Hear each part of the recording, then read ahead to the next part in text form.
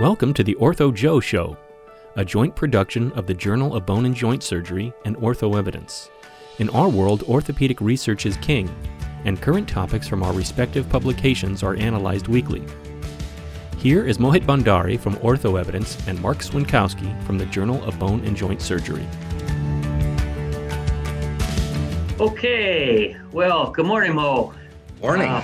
It's been a long morning for me. I've already been in the gym, so obviously I got the cup, and I hope you're. I've got my old school cup, and Asheesh, one is coming for you. I promise you that. Exactly right. That's the very lucrative benefit of participating in these high-level discussions is you get an Ortho Joe mug. So let me introduce our guest, Dr. Asheesh Bedi. He's got a lot of titles here. This might take most of our time, but Asheesh is the director of the Michigan Center for Human Athletic Medicine and Performance. He is the Harold and Helen W. Gehring Professor of Orthopedic Surgery and Chief of Sports Medicine and Shoulder Surgery at the University of Michigan. He's also the head orthopedic surgeon for Michigan Athletics, that's the square M, right? We're in Minnesota, we're the angle M, right? But they're both block M's, I think. But we're the angle, you're the straight. It's the winning M, Mark, the winning M. Well, I can't argue with that, given the past 2 decades. But anyway, to continue on, head consultant for the NBA. Are you also taking care of the Lions too, Asheesh? I just stepped away from it for the first year, Mark. So former Lions doc. Okay, but you're also a consultant for many teams in the NFL and NHL. So suffice to say, a world expert in sports medicine. And Mo and I, we did a discussion about injectables, and neither he or I are true experts in this field. So we wanted to find an expert, and your name came to the top of the list. So Mo, I'm going to hand it off to you, and let's delve into the knowledge of this very bright young surgeon. Sure. So Asheesh, one question that came up, it's come up a lot, right, is in the area, and I know your expertise is sports, upper extremity area and hip, and pretty well, you cover the whole body basically with your knowledge with respect to the area of sports injury. I recall, and I look back at this around 2010, about 11 years ago, there was this big hoopla around, I guess, the pro football player Hines Ward, who had received PRP, and it led to this relative, at that time, explosion of interest into PRP. And I remember at that point looking up an article by the editor of the American Journal of Sports Medicine, who had said, don't call it platelet-rich plasma, call it platelet-rich panacea. It's being used for everything out there. A lot of skepticism early on, it's about a decade ago, but then you hear about Tiger Woods, Tom Brady. I've heard possibly Rafael Nadal, and even Ronaldo now has had some sort of they call it stem cells. It's a big, huge, area of confusion. But the one thing I did want to ask you is, you've been doing lots of work on this, and I've seen some of the work you've done related to the NBA. But what fundamentally should we be really trying to understand about biologics in sports? And specifically, what are the major players, and are we there yet with respect to these, various options for us? I know PRP comes to the top, but that doesn't mean there aren't others at play. Yeah, those are really great questions, Mo, and I'll take one step back. First, thanks to you and Mark for having me. And secondly, I think, Mark, it's an important point to share. You kindly referred to me as an expert in this area. And the reality is, I think one step back from that is probably none of us are. I think it's truly the area that's evolving the most in orthopedics. And we're learning, all of us are learning in real time. So I think the expertise changes. What I would share, Mo, to point out, and you hit it very well, is the hardest area I think about orthobiologics, in my opinion, is always maintaining your integrity to separate the perception and the promotion, if you will, from the science. And that's a critical area, because in sports medicine by nature, what brings stem cells or PRP or orthobiologics to the forefront is often the famous athlete who utilizes it. But as you know better than anyone, you've taught me, that falls somewhere below level 5 evidence, if that exists.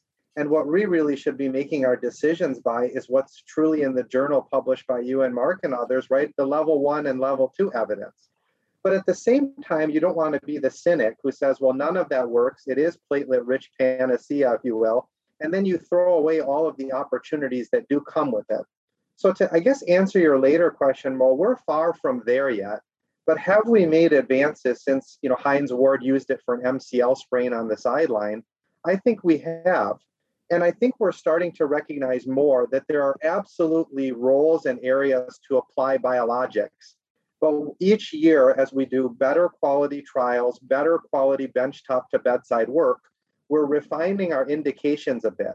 The danger is the one size fits all. Platelet-rich plasma, for example, has some very good level 2 evidence to work, for example, for patellar tendonitis, like you mentioned for Rafa Nadal, or elbow tendonitis, or even in the situation of osteoarthritis of the knee, where it now has been shown to have every bit of the efficacy and maybe even better longevity than corticosteroid.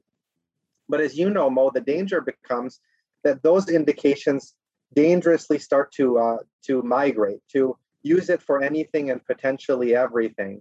And then to provide promises of regeneration of tissue or favorable restoration of tissue, which might be different than, for example, pain relief or an anti-inflammatory or pro-inflammatory response that may be very different than tissue regeneration. So I think always continuing to push the limits on knowing where the indications are, but defining those by evidence is the key, and making sure that we don't over promote. For me, the area of stem cells is probably more so the hot button than platelet-rich plasma, because that is an area where it offers tremendous promise to the patient population, can sometimes prey on hope for us to avoid the dreaded hip replacement or knee replacement. But the reality is, in 2021, am I aware of any level 1 or 2 evidence that suggests stem cells allow for restoration of cartilage and avoidance of end-stage arthritis? I'm not. I do think the promise exists as we continue to push the envelope, but there are financial conflicts out there that sometimes push us to offer these treatments when we don't quite have the science. Yeah, Asheesh, can I just jump in here? Can you update our audience on the regulatory issues that surround these 2 biologic interventions? Yeah, very, very much so, Mark. As you're aware, the FDA tightly regulates the use of orthobiologics in general, and in particular, when it comes to stem cells, in the United States, those need to be quote unquote minimally manipulated. And that's an important distinguishing point from using stem cells, for example, abroad, where maybe those regulations don't exist. So, for example, if you were to take bone marrow aspirate today, or to use lipid-based stem cells today, they would need to come out of the body. They can then be minimally manipulated. They cannot be cultured. You cannot increase them in quantity. And then they need to be placed back in the patient to adhere to our principles of safety. And there's lots of experts in the stem cell world, far greater than I, that will share why we don't want that. The risk of, for example, tumorous progression of a stem cell, or ill-advised application in the wrong environment. Now, abroad, Mark, those regulations are different. They may in fact be able to be derived from other types of tissues, for example, embryonic tissue. They can sometimes be cultured up to reach a critical number. Some have referred to 10 to the 6th number of cells or beyond, offering some potential. But it's very, very important that, to your point, that we distinguish those, because it's across the board in orthobiologics, Mark, that we use these terms broadly. For example, platelet-rich plasma, I'll pick on that one. Is all PRP the same? It's not, right? We can have leukocyte-rich and leukocyte-poor PRP. We can have platelets concentrated to a variable level. We can have PRP activated or not activated. We can be delivering PRP with a scaffold or without a scaffold. And similarly, when we refer to that for stem cells, we often refer to bone marrow aspirate as a stem cell injection. But we know from good work from Scott Rodeo and others that maybe 1 out of every 10,000 of those cells is a stem cell. So in fact, how are we comparing across clinical trials when what we're using is heterogeneous, and then the environment in which we're using it, injecting it into a muscle or a tendon-bone interface or a tendon is different.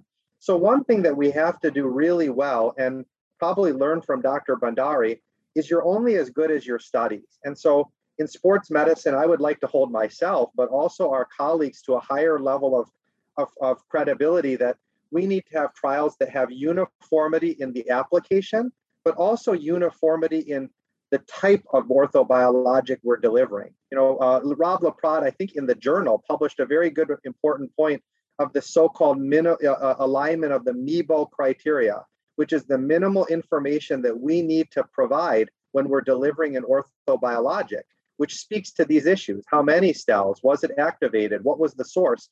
So we're talking about apples and apples.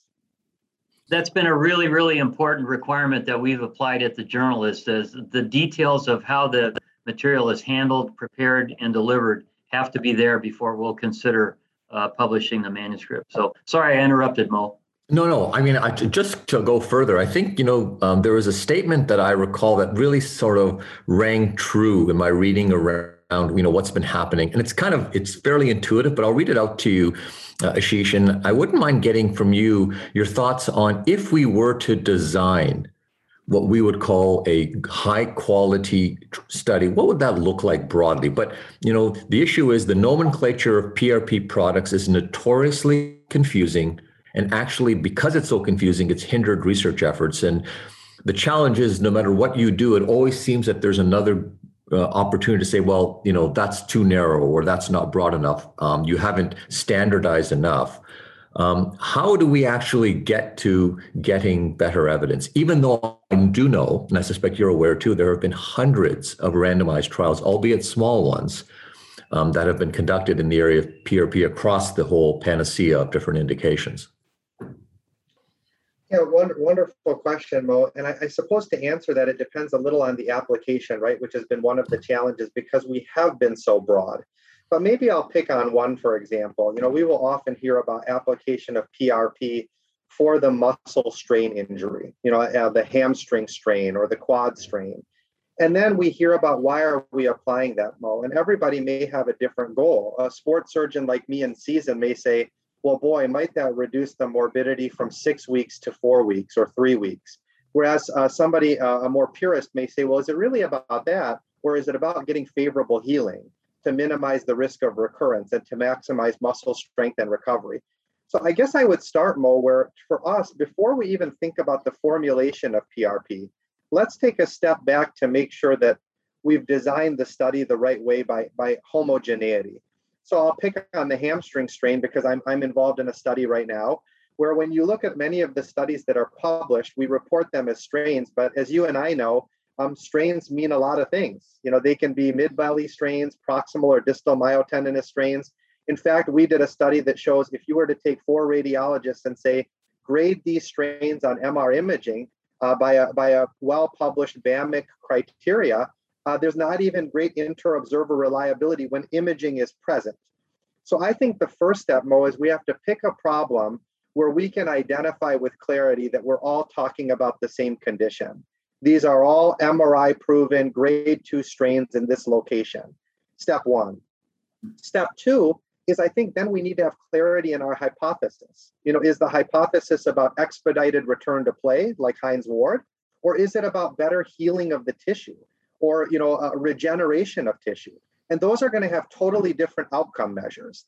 And you speak about this really well, so I'll steal your own words, right? Which is we're only as good as what we measure. And so sometimes if you want to prove that PRP works, you measure a patient-reported outcome like pain relief or something that really isn't sensitive enough to pick up whether we used PRP or a placebo or corticosteroid. So we need to choose the measure in the study that's getting to our goal. If it's favorable healing, it might be imaging or a tissue biopsy. But if it's truly expedited return to play, then that's a different criteria. And then I think it actually becomes much easier, Mo, because if we ask the right question with the right outcome measures and choose a standardized patient population, then I don't think it much matters which PRP formulation we use or which stem cell formulation we use. That becomes easier to then look at those specific variables, if it's leukocyte rich or poor, or platelet rich or poor, or if it's bone marrow derived or lipid derived stem cells. The problem is we have all those variables that we want to look at in the biologic, but we start with a study design that introduces 10 other confounding variables.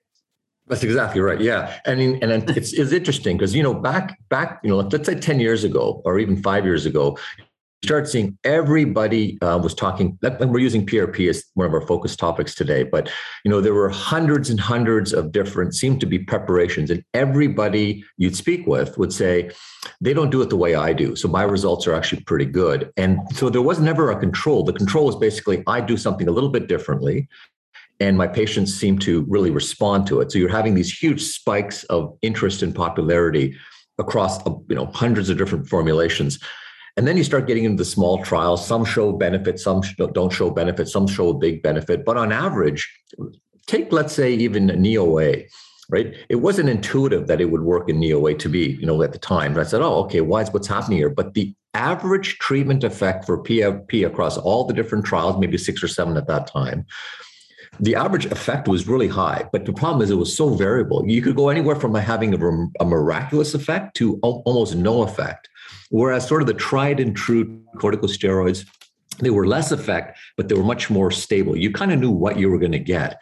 And I remember thinking to myself, there's probably something here. It's just so much variability. Once it gets figured out over time, it probably has a role. And you've seen recently with the American Academy just coming out in August, upgrading PRP. I think they say platelet-rich plasma may now reduce pain and improve function in patients with symptomatic OA of the knee. That is a big change from 5 years ago. So there has been some narrowing of indications of that. And I suspect you probably, and maybe I'll ask you a very pointed question. Do you believe, and I think I know the answer, that PRP does have a role in the management of patients in 2021?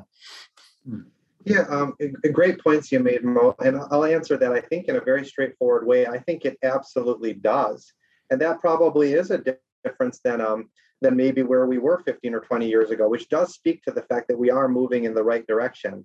I think there's no question it has a role, and it's probably a facet of, I do feel in 2021, every orthopedic surgeon's practice. There is that patient population where we don't have a wonderful surgical indication, and we're looking for a treatment option to offer that patient short of palliation. Now, the danger, Mo, to your point is that a good indication that we're indicating that patient for, or is it an indication because it's a seemingly benign intervention that isn't surgical that offers us an option for that patient?